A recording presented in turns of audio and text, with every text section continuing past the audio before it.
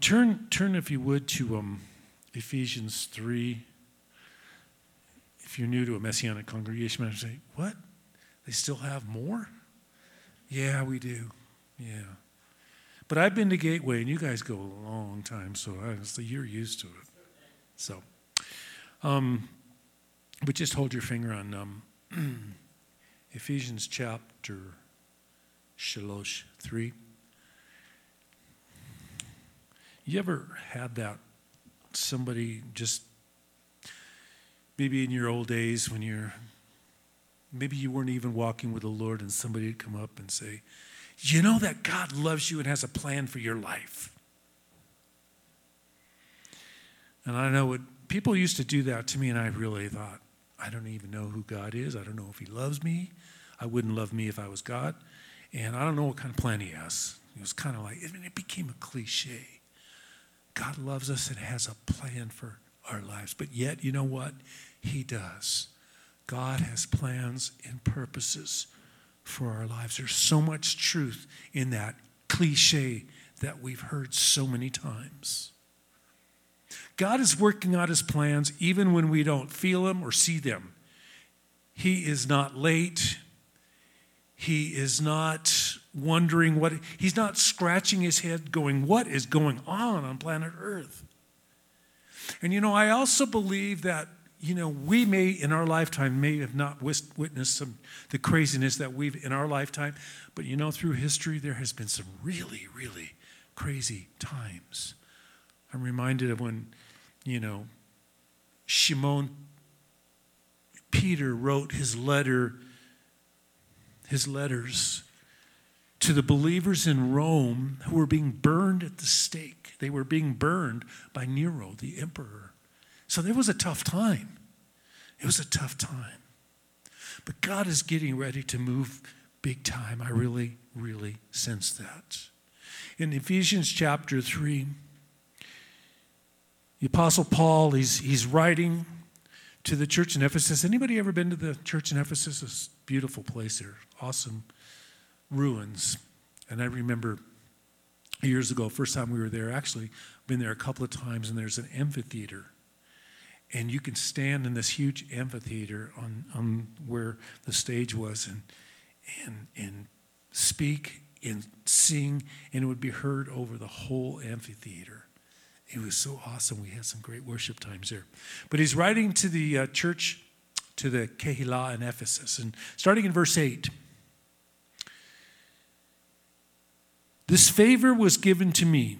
What is the favor? Is God's revealed to him the mystery of the Gentiles and being part of this whole one new man, Jew and Gentile. And this was probably a huge revelation to Shaul, Paul, who's saying, wow, this is not just for us, the Jewish people, but it's also for the Goyim, the Gentiles. And so he's writing this about this mystery. And he says in verse 8, this favor was given to me, the very least of the Kedoshim, the holy ones, to proclaim to the Gentiles the endless riches of the Messiah and to bring to light the plan of the mystery, which for ages was hidden in God, who created all things. The purpose is that through Messiah's community, that's us, the multifaceted wisdom of God might be made known to the rulers and authorities in heavenly places. That's why we pray and make declarations to make his plans and purposes known to those rulers and authorities in high places. Yeah? Which is in keeping with the eternal purpose that he carried out in Messiah Yeshua our Lord. In him we have boldness and access with confidence through trusting in him. So I ask you not to be discouraged by my troubles on your behalf. They are your glory. I just want to, before I get into what I want to share today about God's purposes and timings and even about revival, a little bit about revival, I want to give a little review of what we shared last week. God uses the whole concept of time.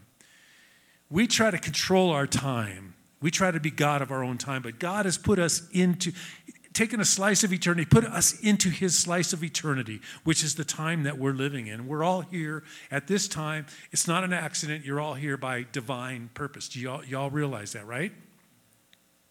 But how he uses time to mold us into the image of his Son. God uses time to mold us into the image of Messiah Yeshua. And so he does that, and I shared this last week, a lot of times through wilderness experiences. Nobody here has had a wilderness experience, I'm sure. So I may be just preaching to nobody here but myself. But he uses, so what I'm saying to you is don't waste the wilderness experiences when we're in them. They're hard times. Paul was saying about, you know what? Hey, don't fret about me. You know, I'm going through a hard time, probably in prison, probably was just stoned, probably was just shipwrecked or whatever. But he's saying, don't worry about that. Those are all for, God has his plans and purposes. What are those plans and purposes for us to walk through in the wilderness? First of all, gives us an opportunity to search our hearts, to repent of what I call the wilderness sins. I called them the wilderness sins last week. Maybe some of you can be familiar. Grumbling. Just like the children of Israel, grumbling about this, about that, not enough this, not enough that, why this, why that, grumbling, judgment, slander, fear. Those are just some of those wilderness sins that we find ourselves in, and God says, don't do that, repent. Don't walk in those ways. Secondly, when we're in the wilderness, we're to change our language. I know we look at things, I'm a realist. My wife says I'm a pessimist. I'm just a positive realist. I see things. On Shabbat, I'm a whoo. No, but you know what? I sometimes tend to see things and go, you know, this shouldn't be that way. We need to change our language and see things the way God sees them. Begin to see things and speak those things out. I'm reminded of Joshua and Caleb. Okay, they were 2 of the 12 spies that went into the land. And they went into the land because God says, I'm giving you the land. And it's flowing with milk and honey. And this is going to be your land. And I'm going to put my name on that land. And they went into the land. They saw it was great. It was awesome. Beautiful fruit, clusters of grapes. It took 2 men to carry those grapes back. Beautiful place, but there was giants there. And so they began to grumble, the children. And the spies said, we can't do this. We look like grasshoppers in their sight. But Joshua and Caleb said, we need to go in. God said he's given us that land. We're going to go in and we're going to take it. See, that's changing the language. Yeah, they saw the same things the other spies saw, the other princes of Israel. They were leaders. They saw that these guys were brave guys. They weren't like wimps. Okay? But Joshua and Caleb, they spoke and they said, God said it. We can do it. Let's go in and take the land.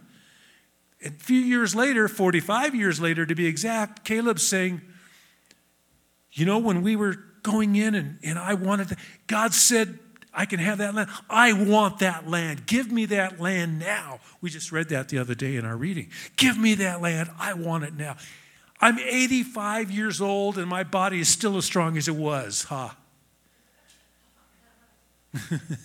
But he's speaking out. See, that's what I mean. He's changing his language. And another thing to do when we're in the wilderness is to draw closer in intimacy to Yeshua. Even this last year, what a great opportunity when so many of the months that we've had in the last year, you've had an opportunity to be locked down, to be quarantined. What a great opportunity. I called it earlier an elongated Shabbat. You can be in the presence of the Lord as long. You don't have to go to the office. You don't have to go to here. You don't have to go there. And elongated, it's an opportunity for us to be really drawing closer to the Lord. He desires us to draw closer. Charov, that Hebrew word charov, to draw close, to draw near. And to listen. Not just to listen to words, to hear words, but to shema. The Hebrew word shema, which actively listens. And when we hear what he's speaking, and he's speaking all the time, is to be renewed in what he is speaking to us. That's what we do when we are in the wait on the Lord. Be still and know that I am the Lord. Waiting on the Lord. And then finally, stay focused on the goal. There's kingdom goals that God lays out, I believe. Reaching Israel and the Jewish people is one of those goals. But also God's given you visions and goals for your own life. Stay focused on your goal. Proverbs 4, verse 25. Let your eyes look directly ahead and fix your gaze straight in front of you. Clear a level path for your feet, so all your ways will be firm. Do not turn to the right or to the left. Divert your foot from evil. God spoke those verses to me many years ago, the night before I was diagnosed with stage 3 cancer. But he said, keep looking straight ahead. Don't turn to the left or to the right. And I had to go back to that verse many times and say, God, I'm not feeling like this is going well. I'm not feeling good at all. Remind me of those. Do not turn to the right or to the left or divert your foot from evil. But keep focused directly ahead. Keep your eyes fixed and straight ahead on him. Colossians 3:2 says, focus your mind on things above, not on things on the earth. And I remind us of that today. Don't focus on CNN, Fox News, CBS, NBC, Wall Street Journal, what they're saying is news. Focus on what God is speaking from his heavenly throne, not on the things of the earth. Not to deny the things that are going on earth, but focus on what he is saying and getting ready to do. All creation and all history are moving toward one intended goal. Anybody want to throw out a guess on what that goal is? That's like one of those questions, I ain't going to say anything. No, I'm not going to say anything. Wow. She got it. You read my notes, didn't you? Tikkun olam, that all things would be restored in Yeshua. Everything is moving towards that restoration that's only going to take place in Yeshua. Now, I believe we have a goal to make things to bring righteousness as the best we can. But I don't believe that total righteousness is going to be restored until Yeshua comes and puts his throne in Jerusalem. But what we have an authority, we have an ability to act for righteousness. And he will restore all things. Tikkun olam, the restoration or the repair of the whole world. That's the eternal goal that God has. And if you look in Colossians chapter 1, we're not going to read the whole chapter, but it says he is the image, Yeshua is the image of the invisible God. You want to know what God looks like? He looks like Yeshua, Jesus. He created all things, and in him he holds all things together. Just that snippet of scripture right there. He holds all things together. If he wasn't, then we wouldn't be. If he wasn't, then we wouldn't be. He holds all things together. All God's fullness dwells in Messiah Yeshua. All God's fullness dwells in Jesus. All things are reconciled through him. And God's eternal plan is to restore all things under his kingship, lordship. That's why when he comes back, when he returns, he's going to be coming back as the triumphant Lion of Judah. Lion of Judah, and he's going to be roaring. Yeah. Amen. Get excited a little bit about that. Jared, I know he's excited, but he's back there. He's got work to do on the boards back there. But we need to know that we are an indispensable part of this goal. It's not something he's doing out there. He could do it all by himself, but he's chose to partner with us. And we could choose to partner with him. We're an indispensable part of this goal. He wants to include us in on that. Psalm 139, verse 13. I praise you, for I am awesome. What is it? Okay. I praise you, for he has created, I want to make sure that I get this right. For you have created my conscience. You knit me together. Is this in my mother's womb? I praise you, for I am awesomely, wonderfully made. Wonderful are your works. And my soul knows that very well. My frame was not hidden from you when I was made in the secret place, when I was woven together in the depths of the earth. Your eyes saw me when I was unformed, and in your book were written the days that were formed when not one of them had come to be. Do you believe that? That's the word of the Lord. He says, I knew you even before you came into being. And all the days of your lives they have a purpose, and I know what they are. Ephesians 2:10, and I love this, for we are his poema, his workmanship, created in Messiah Yeshua for good deeds, which God prepared beforehand so that we might walk into them. You see, I'm going to be talking about theology in a few minutes. We need to have a theology that God has prepared works for us to walk in through. Each of us have something to do. We have to have that mindset, that theology, that understanding. We're part of God's plan. See, what we tend to do a lot of times is we invest in our own plans. We got good plans, and some of them are really, really good plans, and then we say, God bless my plans. You know? And all of us are guilty of that. Instead of walking in what he has already purposed. And then we can be a blessing because we're walking, we're joining, we're cooperating with his plans. And we're called to be a blessing to the whole world, to the whole earth. Isaiah 30, verse 1 says something very interesting. I love this word. It starts off I have the Jewish Bible, the Tree of Life. It says, Oi!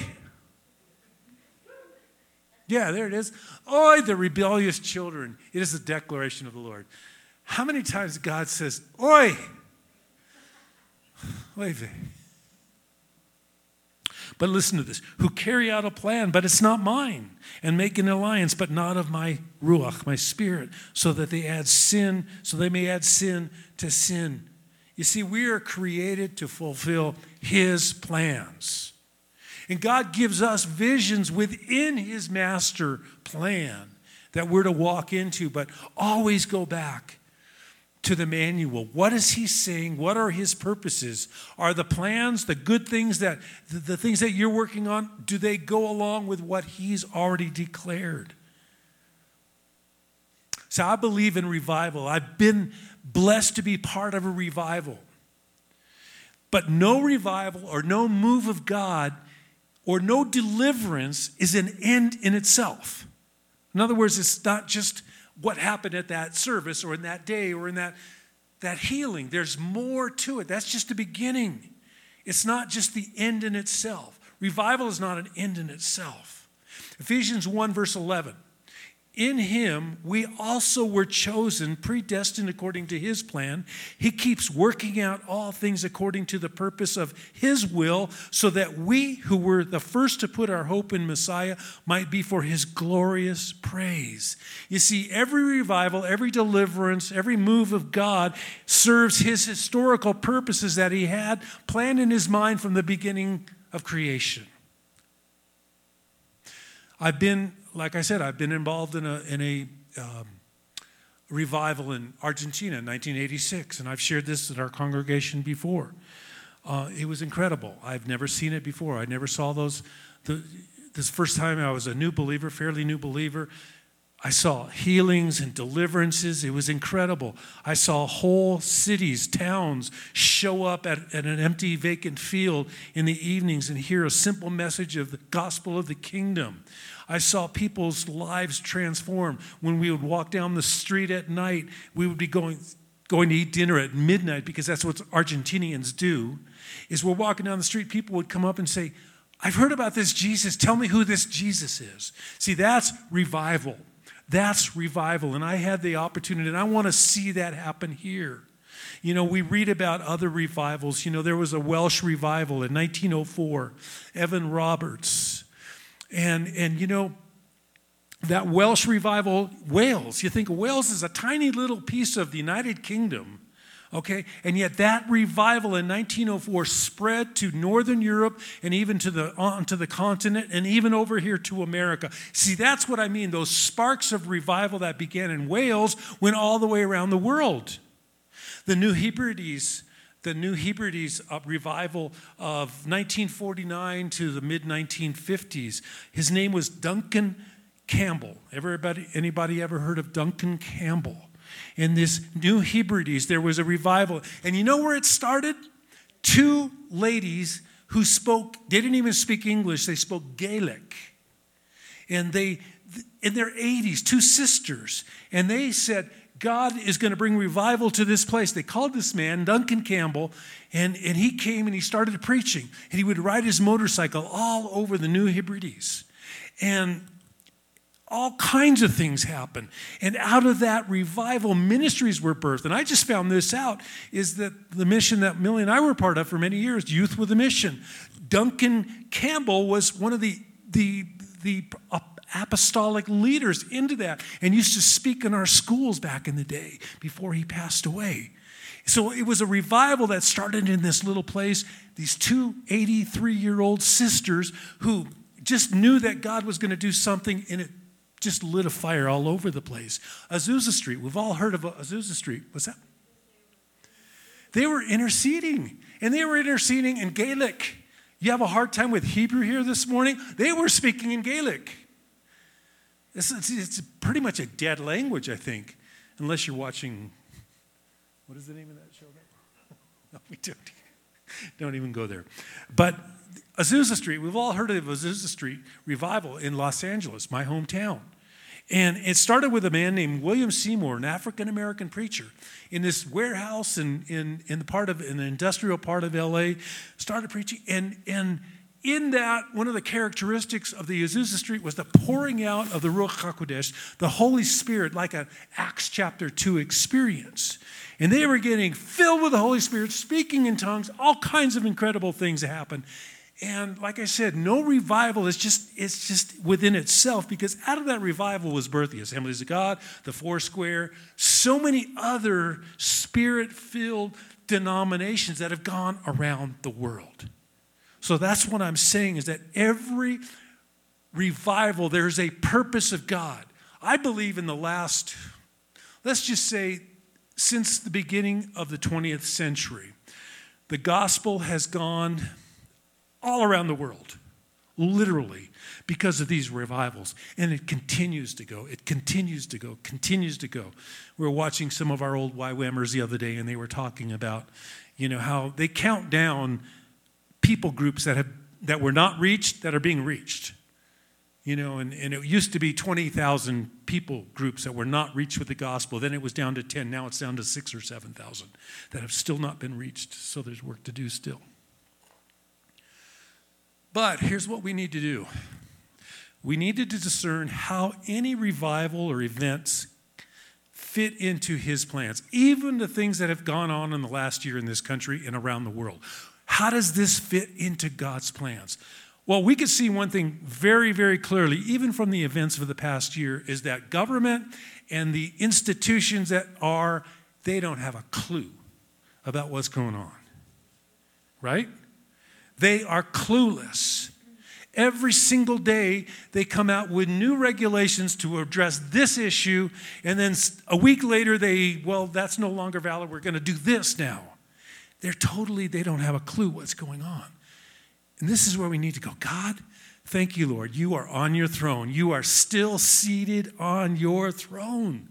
We need to see how any revival or anything that's going on, any events, they fit into God's plans. I see, and this is part of what I see, the harvest that Millie was talking about, is that people are going to say, you know what, they don't have the answers anymore. So God is the answer. And they're going to turn because they are looking for something to believe in. And we are a people of all people. We are the people that should have more hope than anybody else, because we have an eternal hope. See, I believe in revival. I've seen it. I've experienced it. I've been in it. And we need a revival today. We need a revival today. Can I hear somebody say, yeah? And I believe this is the kind of revival that it's going to be. It's where he's equipping us to be a house of habitation, congregationally, but also individually. It's going to be a return holiness, the fear of the Lord, and a hatred of sin in the body of Messiah. How can we influence the world if we love sin, if we continue to tolerate sin in our midst. And I believe that that's what God is doing. He's shaking us up so that we would have that fear of the Lord and us holy reverence of him, a hatred of sin, and not to do the things that we used to do. For true revival to happen, and this is where I want to kind of bring things to a close here. Our theology, our study, our knowing about God it's utterly crucial. What we know about God and what we know about his word will affect our lives and those around us. So I believe that the revival that I want to see, we need to make sure that our theology goes along with his kingdom plans and purposes. Our theology has to show people where the paths of righteousness lie. It's to glorify him, that he would be glorified. It's not about us, it's for his sake. Theology must engage not just the mind. See, it's become more of a thing of an intellectual thing, an understanding of theology. But it's not just an intellectual thing. It has to engage my heart and all of my actions, everything I do. That's my theology. You can quote scriptures all day long, but if your life walks contrary to what you're quoting, what good is your theology? David knew this very well. Psalm 23, Song of the Shepherd. He restores my soul. He guides me in paths of righteousness for my sake. No? He guides me in paths of righteousness for his name's sake. We're representing him. We are representing him. Jeremiah 3:15, I will give you shepherds after my own heart, who will feed you knowledge and understanding, knowing about God. An inadequate theology, and when I say theology, I'm talking about knowing about God and his plans and his purposes. If we have an inadequate theology, it's caused branches to die, leaders to fall, revivals to cease, increased demonic resistance when we don't have correct theology.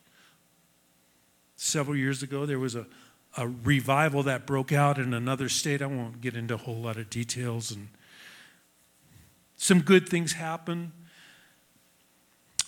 But it fell apart because character issues. The people who didn't deal with the character issues when they had the opportunity in the wilderness, they came to the surface. And people who were part of that, and then it all blew up and came tumbling down, they were like, I don't want to have anything to do with God anymore. You see, we have to have a kingdom-centered theology that grounds us in a spirit-empowered life. You tell me about God, you quote scriptures, but are you walking in the power of a kingdom lifestyle? Are you walking in that power? And that's an individual thing. All of us can do that. You see, without a biblical theology, our relationship with God, our experience of God, and our service to God are compromised. It's like it's like the seeds are not right. And so we need to and this is where we become disciples. Talmidim is the Hebrew word. We're in the word. We're letting the word transform us. We're being renewed in our minds by his word and by the Ruach HaKodesh living in us. And we need to have a right theology about who God is and what he plans to do. In these days of militant secularism, the deception that's out there just breaks my heart. We need to have our theology right. 3 reasons. I'm going to just give real shortly 3 reasons for our theology to be God's theology. First of all, theology is inescapable. That's number 1. Theology is inescapable. Everyone has a view of the world based on their understanding or lack of understanding of God. Everybody. Even an atheist or an agnostic, a Muslim, a secular humanist, whatever. They have a view of God. It may be God doesn't exist, or God created things. This used to be me. Created things, but set things in motion, left the scene. A theist or a deist. So everybody has a theology. And for us as believers, whether you're Jewish or a Christian, our theology is embedded in our prayer. What is our prayer life like? Are we praying? It's embedded in our Bible reading. Are we reading the Scriptures? Are we applying the Scriptures to our life? Our theology is embedded in our decision making. Are we making decisions based on what the Word of God says instead of how I feel that particular day? Touches every aspect of our life, theology. Whether you're a believer or non-believer, theology touches every aspect of our lives. Theology, second part, theology is a treasure that we need to celebrate God. It's a treasure. Theology is a treasure. It's an act of worship. Worship is part of our theology here at Or Chaim. It's the Spirit's desire to worship the Father and Yeshua. 1 Corinthians chapter 2, verse 10. These are the things God has revealed to us by the Spirit. The Spirit searches all things, even the deep things of God. We're to celebrate theology. It's a treasure. And any treasure, you have to hunt for it. It's in the Word. That's why we do the Torah portion every week. Now, those who do the Torah portion regularly, do you ever find something new? I mean, you've been doing this for every week for many years. Is there ever something that you ever come up new? Always. Sarah, I mean, even today you shared some new things, new insights. So our theology it sets us free. Proper, biblically, kingdom-centered theology sets us free. In John 8:31, Yeshua said to the Judeans who had trusted him, "If you abide in my word, then you are truly my disciples. You will know the truth, and the truth will set you free." That's so often misquoted. Truth will set you free. We're missing something. Knowing the truth and walking in truth as a disciple, that's what sets us free. Not just knowing information. We got enough information out there. Good theology fuels authentic experience. Wendy, why don't you come on up and get ready for some closing worship? Good theology will fuel authentic experience. It's like a couple of weeks ago in our Torah portion, we're looking at the sons of Aaron. Leviticus 10:1. Now Aaron's sons, Nadab and Abihu, each took his own censer and put their own fire in it. They laid incense over it. Then they offered unauthorized fire before the Lord, which he had not commanded. God desires revival. Revival is when God comes to earth. Is when God comes and people are saved, people are healed, people are delivered, people are reawakened. It's the opposite of being woke, by the way. Okay? Reawakened is, you want to know what woke is? Don't look at what woke is. Be reawakened. That's the opposite of wokeness. But God wants that revival to be about him and nothing else. Whatever fire we bring before him, that it would be an authorized fire of a yielded, surrendered heart and life. That's what he's desiring of us.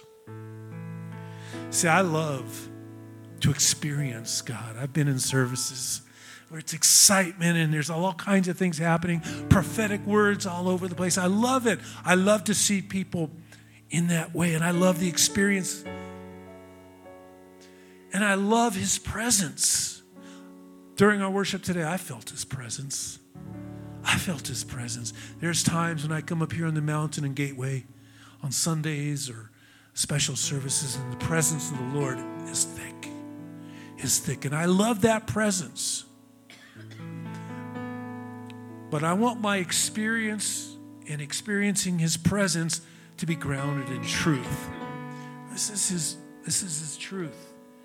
It never changes. God never changes. He's the same yesterday, today, and forever. Would you stand with me?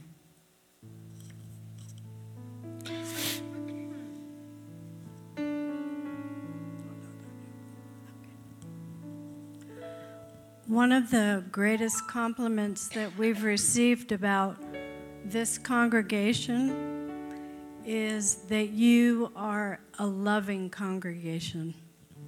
And the scriptures say that they will know us by our love.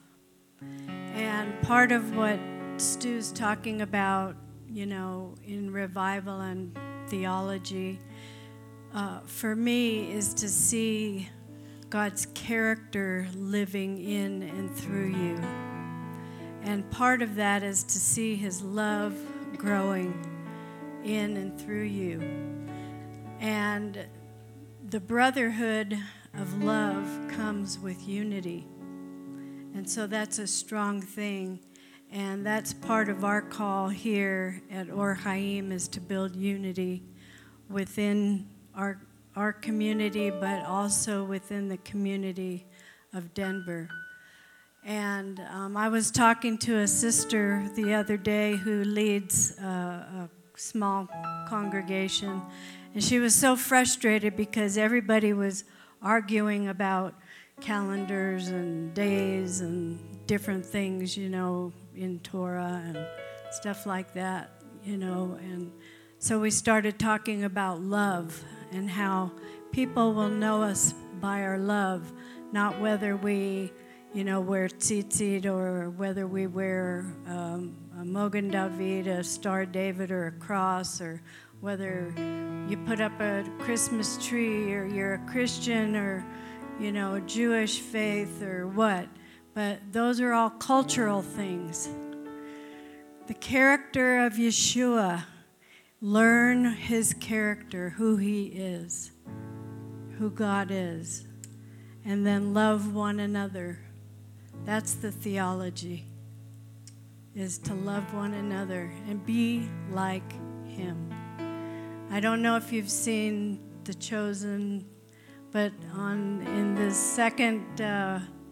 second season, in number 3, the disciples were sitting around the fire and they were arguing, about different things, about being Jewish and this and that. And Yeshua's in the tent healing everybody, and here they are arguing. And it was a good illustration. It's just a good illustration of, of the body, and just makes you think of